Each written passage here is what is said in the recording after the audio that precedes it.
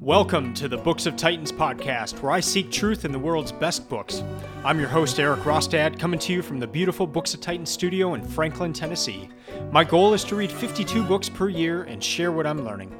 I'll talk a bit about each book, tie ideas together from a variety of genres, and share the one thing I always hope to remember from each book. Today I'm going to cover The Path to Power by Robert A. Caro. This is the first of 4 books that are part of Caro's The Years of Lyndon Johnson series. This is book 8 for my 2021 reading list. There's a quote in the intro and it goes like this: "Without understanding the hill country of Texas, no one will ever understand Lyndon Johnson." End quote. That pretty much encapsulates this book. It is a book about Lyndon Johnson, but Lyndon Johnson only makes up about half of the book. The rest is the context that helps you understand Lyndon Johnson. This book and this whole 4-book series has been described as books within a book. There's another quote and it goes like this: "Knowledge of the inner workings of Lyndon Johnson's character illuminates a presidency. Knowledge of the broader outlines of his life illuminates far more." End quote. Really gets into just the way this book is set up. You can learn a lot about his character and how that illuminates a presidency. But the deeper you go into his life, the further back you go into his life, the further back even into his family's life and the life of people in the hill country of Texas, the further you go into Lyndon Johnson's friends, the people that helped him, the people that hated him, the people that loved him, the deeper your understanding of this man. This is probably the most exhaustive look you can get at a human being.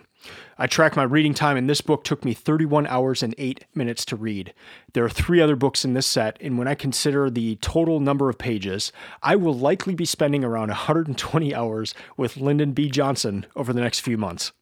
To put that into perspective, I read straight through the Bible last year as my first book for my 2020 reading list, and that took me 105 hours from Genesis to Revelation. It is going to take me longer to read this series than it will have taken to read the entire Bible. And though this series is called The Years of Lyndon Johnson, you're getting all the context around it. You're getting the history lessons, the personal relationship stories, the civics lessons. You're seeing the full picture of this man, the complexity of this man. So with that in mind, in this book going into deep parts of LBJ, let's just take a step back. And who was LBJ, just at a very surface level?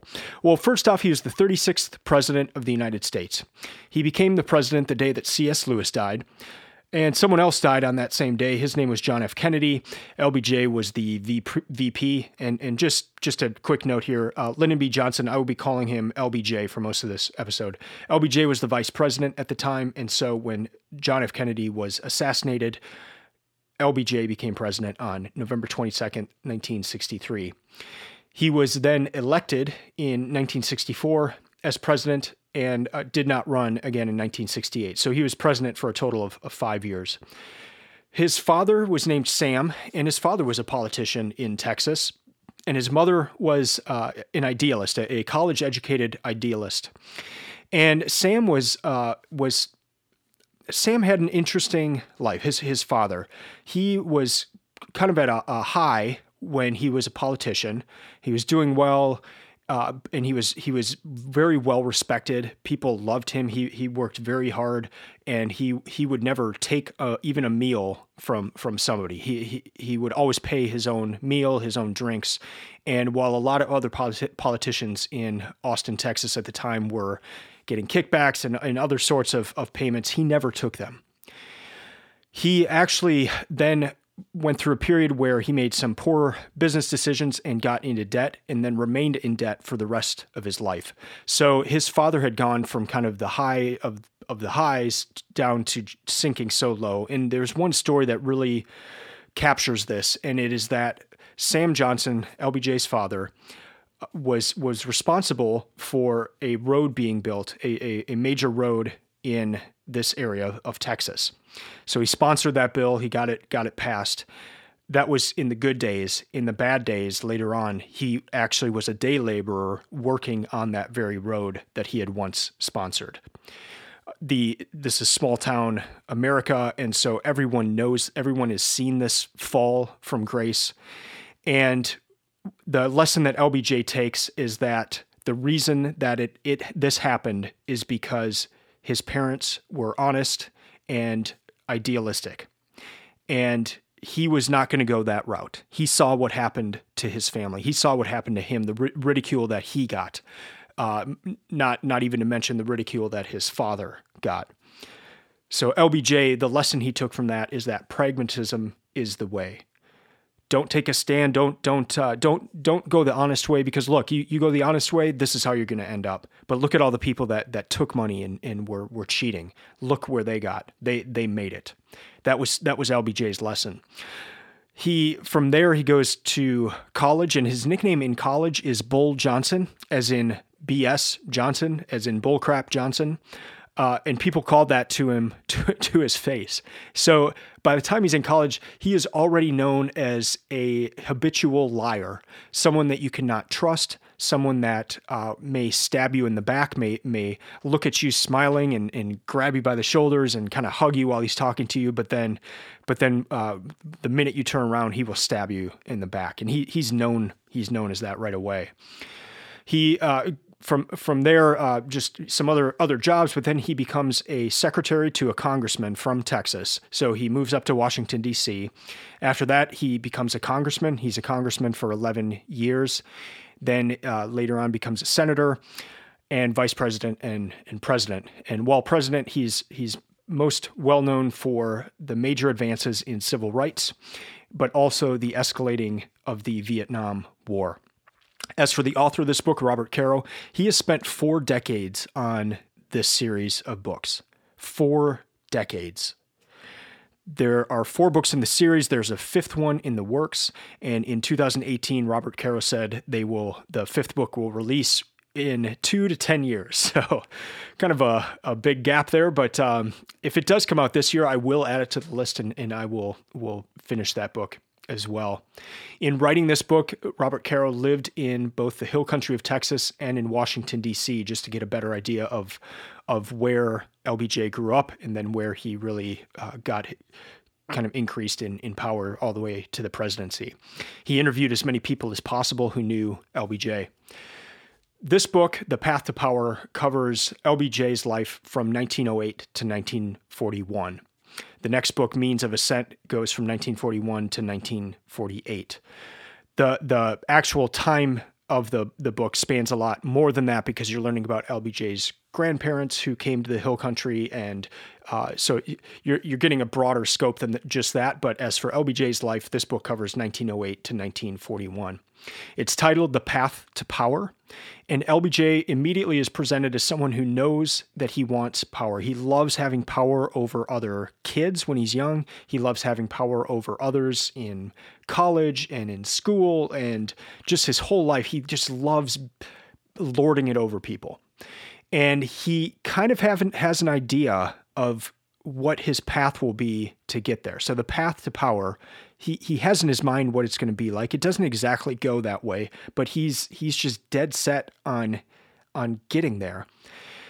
He's described in this way by Robert Caro, that his passions were at ambition's command. His passions were at ambition's command. Basically, ambition controlled his actions. Caro says of him that he lacked any discernible limits and any consistent moral foundation. Ambition was his moral framework, his moral foundation. But what's really interesting in this book is you see, it's not that ambition just leads to negative things or only positive things. It crosses the chasm of where that ambition leads. So it could do tremendous good, or it could do just vicious harm. His ambition could make grown men cry, but it could make them cry in adoration or in just despair. LBJ knew he wanted to be president, and he would do whatever it took to get there. I mean, whatever it took to get there. Remember that his moral foundation was ambition, whatever it took. He would also just give everything for his job, as if his life depended on whatever job he was in, and it didn't matter if that was a low-level job or secretary to a congressman or a congressman himself. He was going to give every single thing he had. And sometimes he worked himself into the hospital. Stats for this book, it took me 31 hours, 8 minutes, as I mentioned earlier. That was from January 20th through February 14th. 768-page book, so that was around 31 pages per day. The rest of this episode will consist of 2 segments. In the next segment, I'll cover the good, the bad, and the ugly about LBJ. I'll cover 3 different stories for each of those, the good, the bad, and the ugly. And then in segment 3, I will close out how I close out all my episodes with the one thing, my one key takeaway from The Path to Power. And I will tie that one takeaway into a story that really captures a lot about LBJ. I was saying this is such a big book. It took so long to read. Is there just one story in there that really captures a lot of LBJ's character, things he was good at, things he was bad at, his way with people, and so I'm tying in my one thing, the thing that stuck out to me the most in this book, with one story that really captures a lot about LBJ.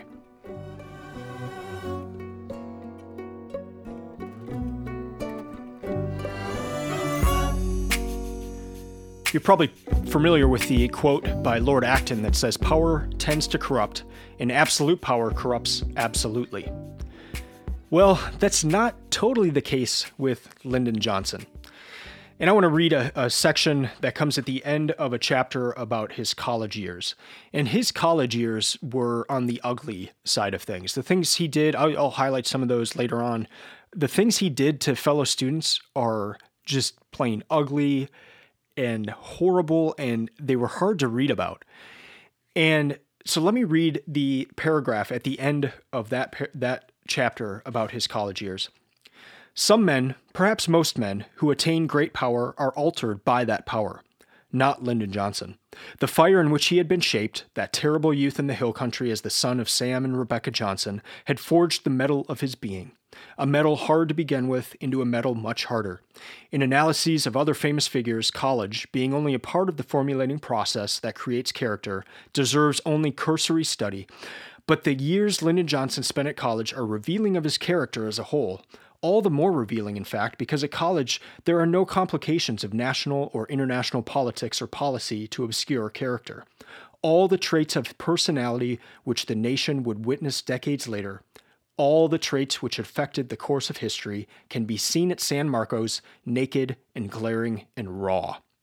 The Lyndon Johnson of college years was the Lyndon Johnson who would become president. He had arrived at college that Lyndon Johnson. He came out of the hill country formed, shaped, into a shape so hard it would never change." End quote.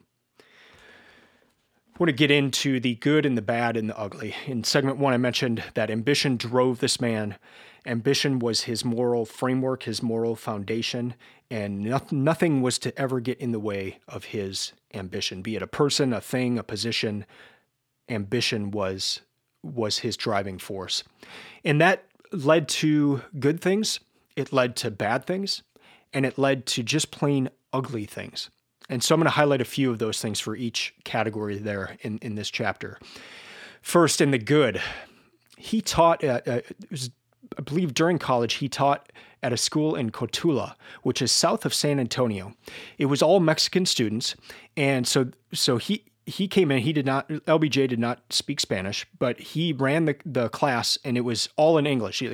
Everything had to be in English. He would get there super early in the morning and stay super late at night at this school. And he just gave it his all. He treated this like the most important thing in his life. And he is just in the middle of nowhere teaching a class. He got a ton of extracurricular activities into this school. They didn't have a basketball when he got there. He got them a basketball so they could play games. That's how poor this area was. People interviewed 40 years later, after LBJ had been their teacher, recall how he had changed their lives, how he had given them so much, and how he had given so much of himself to this school. That's the first thing. A second thing under the good, there are 2 chapters of this. Well, there's one chapter of this book that it would be worth buying this book and just reading that chapter if you don't have the time to read this whole book. And that chapter is called Chapter 27, and it's called Sad Irons. And it is broken up into two parts. The first half of Chapter 27 describes the life of a male farmer in the hill country with no electricity. The second half describes the life of a female farmer, the wife of the husband, what her life would have been like as a farmer's wife with no electricity in the hill country of Texas. And it is one of the most devastating things you can read. You can't even fathom that this is taking place in 90 years ago, in 1930s Texas. And if you feel bad about your life, if you're starting to feel sad or bad about your life, just open up chapter 27 and it will flip your brain. It's an incredibly sad, poignant. I mean, you almost feel these people's pain. That's chapter 27, Sad Irons. Chapter 28 is called I'll Get It For You. And I'll Get It For You is a quote, and it is a quote from Lyndon Johnson because he says, I will get you electricity. So you've just read about how unbelievably sad and hard and tragic these lives are. And then in the next chapter, LBJ says, I will use my influence in DC to get this electricity for you. The electric companies are not going to get wires to you guys. They're not going to get electricity to you guys because you live too far away from each other. I will see to it that this happens. I will get it for you. And he does. He gets these farmers electricity. It was really interesting. While I was reading this book, my grandfather passed away last year, and he grew up as a farmer in Wisconsin. And my grandmother, his wife, is still alive. They were married over 70 years, and she's in her late 90s. And I just try to call her every now and then. And so I was asking her about Grandpa. And really just from reading this book and asking about what it was like to be a farmer. And he didn't have electricity either. So my grandma was telling, in the early days of what it would have been like for him, not having electricity, not having running water, not having toilets in the house, and just how hard that was. And then the shift of when he got electricity. And it really happened when he married my grandmother. He got the house, he got electricity to the house. He got running water. He put in a toilet in the house. And so that was the shift. And you just imagine how different things are. And especially for the wife and doing laundry and washing and just how hard it was to go get water and all of that. And all of that changed with electricity. And here's Lyndon Johnson using his ambition and getting electricity for these farmers. It got to the point where people in the hill country started naming their kids after Lyndon Johnson because of that. Another section where LBJ got mortgage relief to farmers. And these are people who had never had any sort of government assistance before in their life. I mean, they just did not feel connected at all to the federal government. And this is when LBJ is a secretary to a congressman, and he gets mortgage relief for 67 farmers. This was in the 1930s during the Depression, and farmers are losing their land left and right because they just can't pay the mortgage. If it's a bad year, they can't pay it. He saw to it that mortgage relief was extended to these farmers. They were forever grateful. So those are a few things under the good category. Now let's go to the bad category. There's when he was at college, he would do things like what I mentioned before of laughing with you, treating you like a king, looking you in the eye, appearing to be very interested in what you were saying, and then you would turn around and he would stab you in the back.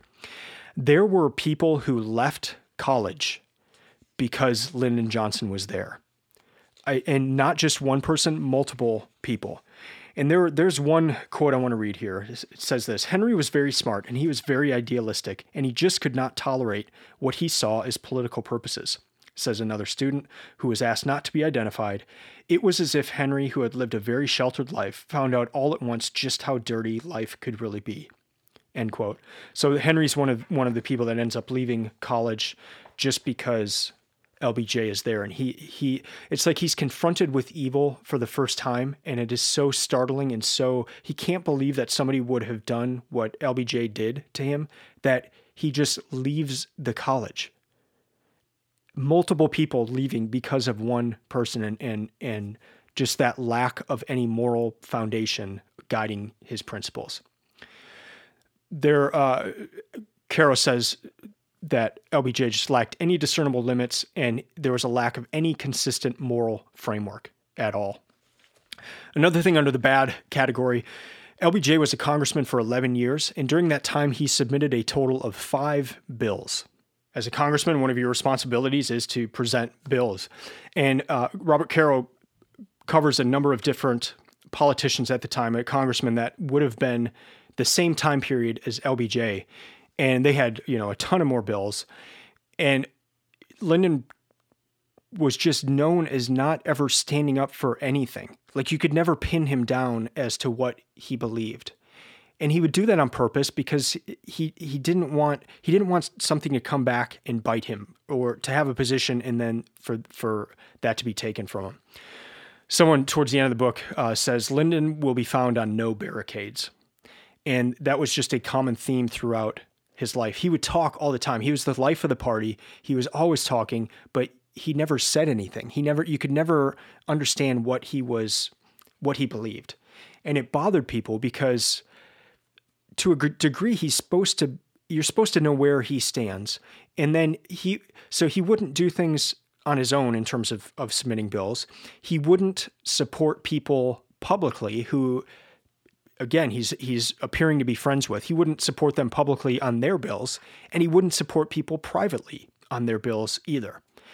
So that just kind of gets into the bad of, even when he's in his Congress role, he's not doing what he should be doing. He is helping people, but he's not doing what he should be doing in the sense of bills, because that might hurt him later on.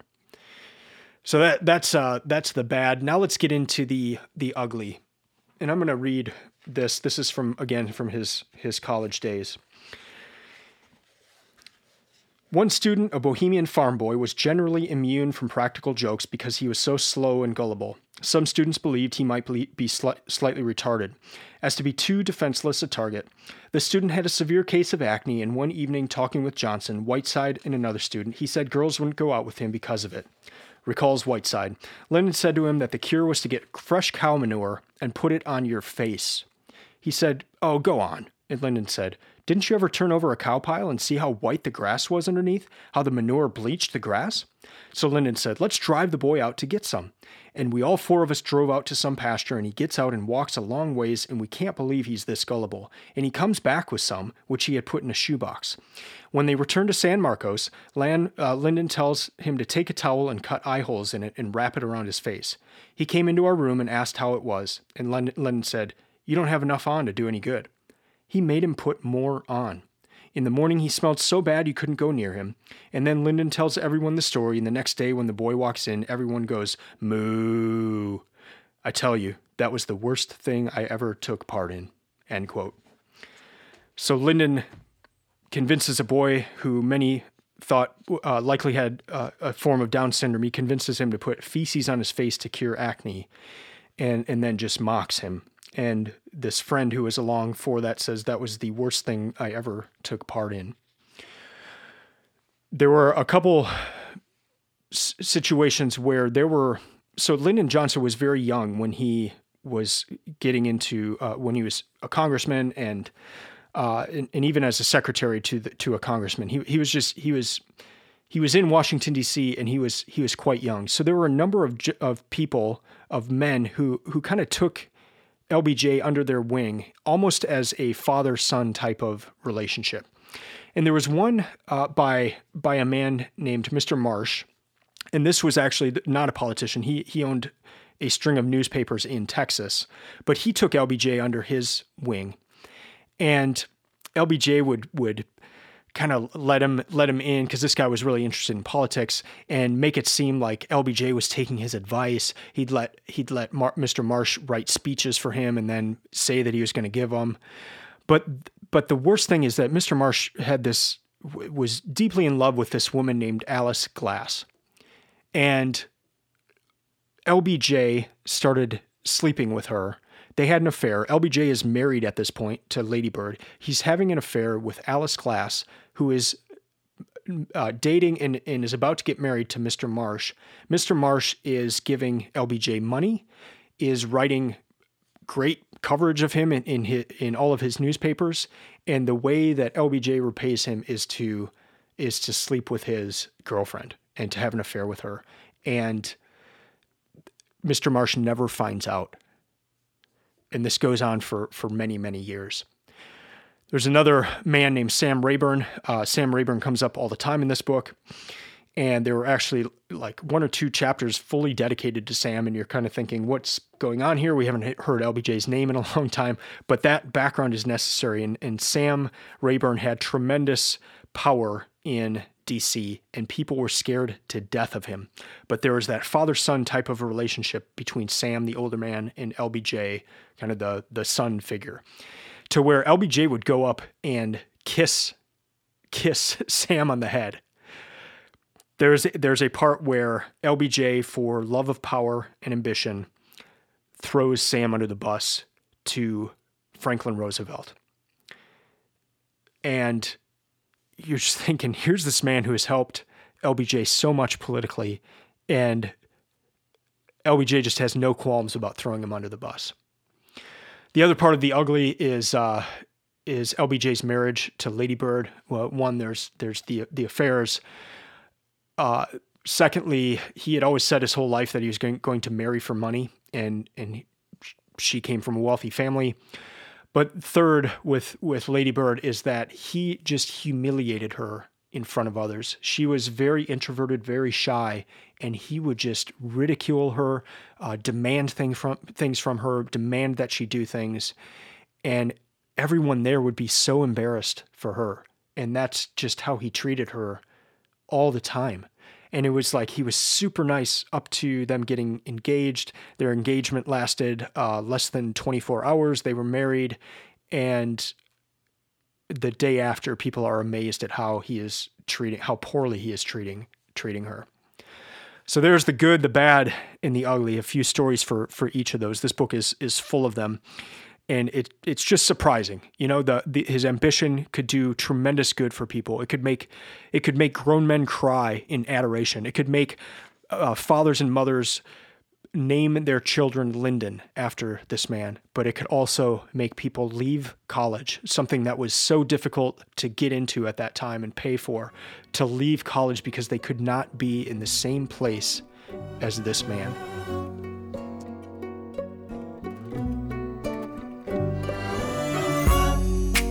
Now into segment 3, and my one key takeaway from The Path to Power. You've got the ambitious LBJ, you've got the pragmatism, you've got the leaving of the idealism behind, the honesty, seeing where that led his parents. He was the pragmatic man. He was the man of ambition.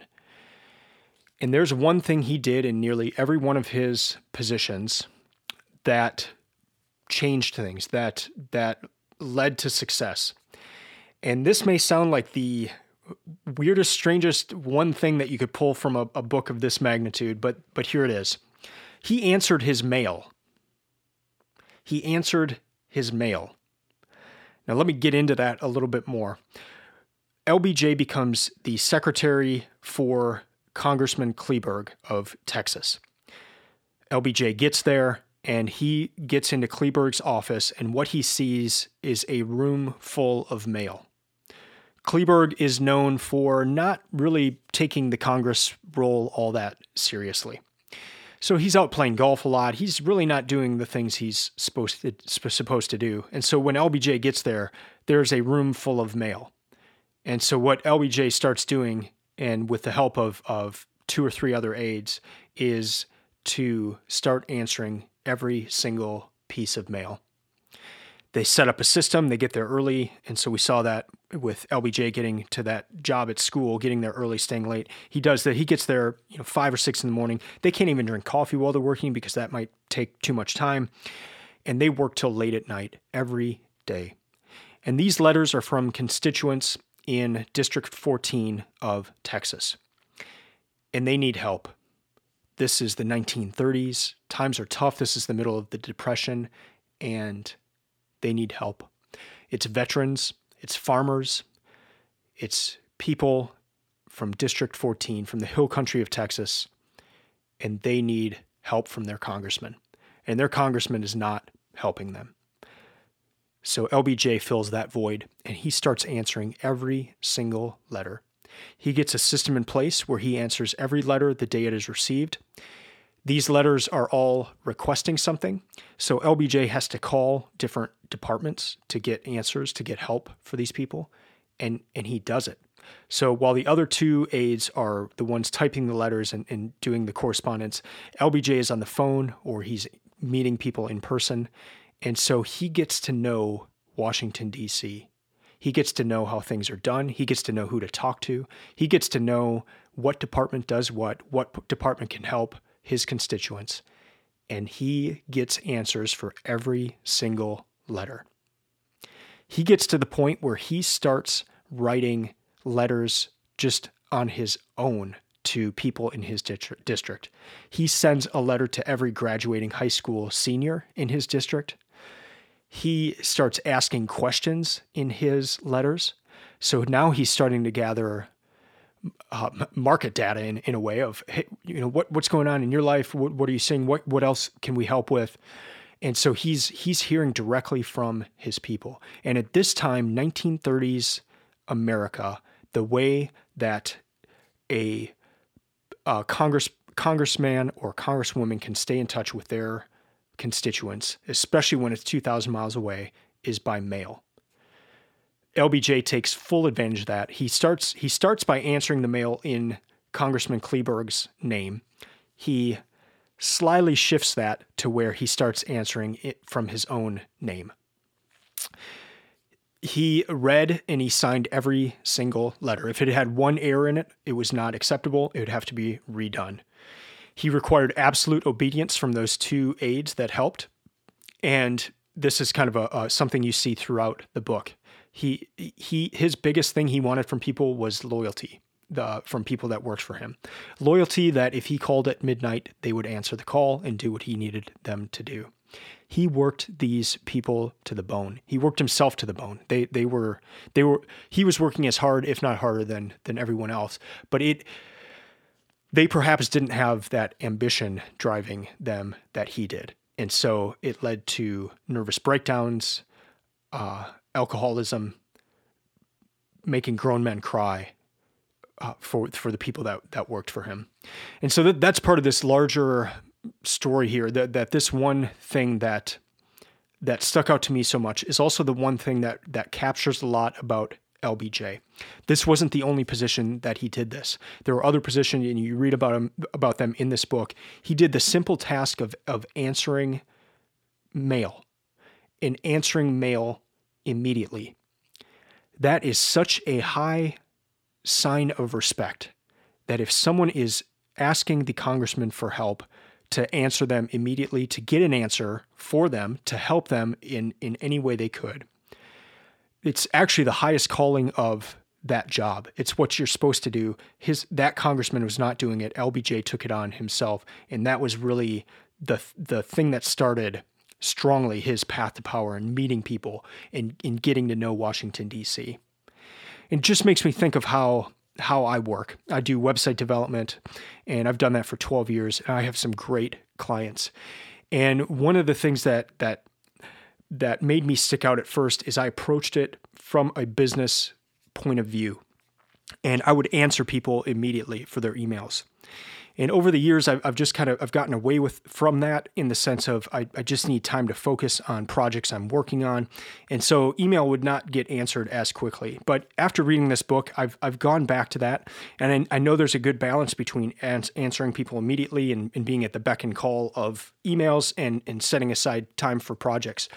But there is a huge sign of respect that if somebody asks you a question, you do everything you can to get the answer to help them out as quickly as you can. And so just in reading this book, that's something that I've shifted in my life, but you see him answering the mail, and that led to so many opportunities in his life of just doing that simple thing, doing it well, doing it perfectly, doing it to the best of his ability. And wherever that mail, whatever was requested in that mail, that's what he did. So to recap, there's a story that Robert Caro shares where while LBJ was in college, he hired a ghostwriter that wrote a number of articles for him. And Caro says that many other biographers of LBJ look to those articles as early signs of what LBJ would become, not having any clue that LBJ had actually hired a ghostwriter. And he says many biographers of LBJ stop at that point without digging around further or looking or even realizing that LBJ had not even written these articles. And that's just one example. There are many examples in this book where Robert Caro just points out, most biographers have stopped at this point. And so they look at this side of the story and they think this. But if you pull out, if you look at the broader context, if you spend 50 pages describing the hill country of Texas, if you spend 2 chapters talking about Sam Rayburn and how that ties in, and you look at all these pieces together, those other biographers got a very small percentage of the story. Here's the broader part of that story. And that is what makes this book so powerful. I'm on the first book. It covered 1908 to 1941. There are 3 other books and there's a 5th on the way. This is a deep, deep, deep look into the man of LBJ. But you are learning so much about everything else going on. You're learning about how politics are working. You're looking about how civics and how personal relationships work. And it is amazing. It is a work of art. It took me 31 hours to read this one book, and I was not bored for one of those hours. This helps you understand how incomplete other books are. There was no stone left unturned in this book. One other thing that really stuck out to me in this book, and I'll finish the recap of the book is the importance of personal relationships in LBJ's life. And I just wonder, the whole time I was reading this, I was just wondering how much of that is being lost right now with COVID, with the restrictions, with coronavirus and the restrictions on face-to-face meetings. How much of local politics, of national politics, of international politics, how much are we losing right now by not having that personal relationships, the personal interaction? So just something to think about. But I do hope you read this book. If not, just buy the book and read chapter 27, Sad Irons. But I do hope you'll pick up this series. It is incredible. It will change how you think about biographies, and you'll learn so much. This is almost like taking a college course, just reading this book. That's going to do it for this episode. Thank you for listening. I'd love to hear from you. If you have read this book, if you've read the series, I'd love to hear from you. I'd love to hear what your one thing is, what your one key takeaway is from The Path to Power. You can email me at eric@booksoftitans.com. You can also go to the website. It is stock full of resources to help you find the best books and to create your own reading list. You can also follow Books of Titans on Instagram or Twitter, and that's just @BooksOfTitans. I'll be back in a couple weeks, and I will be discussing the second book from this series, The Means of Ascent, or actually it's just Means of Ascent, and then I'll be reading the other 2 books after that. So I will do an episode about each of the 4 books of the series, and then I'll probably do a final episode that just covers the entire series about LBJ so until then, keep reading, keep learning, and keep listening. I'm out.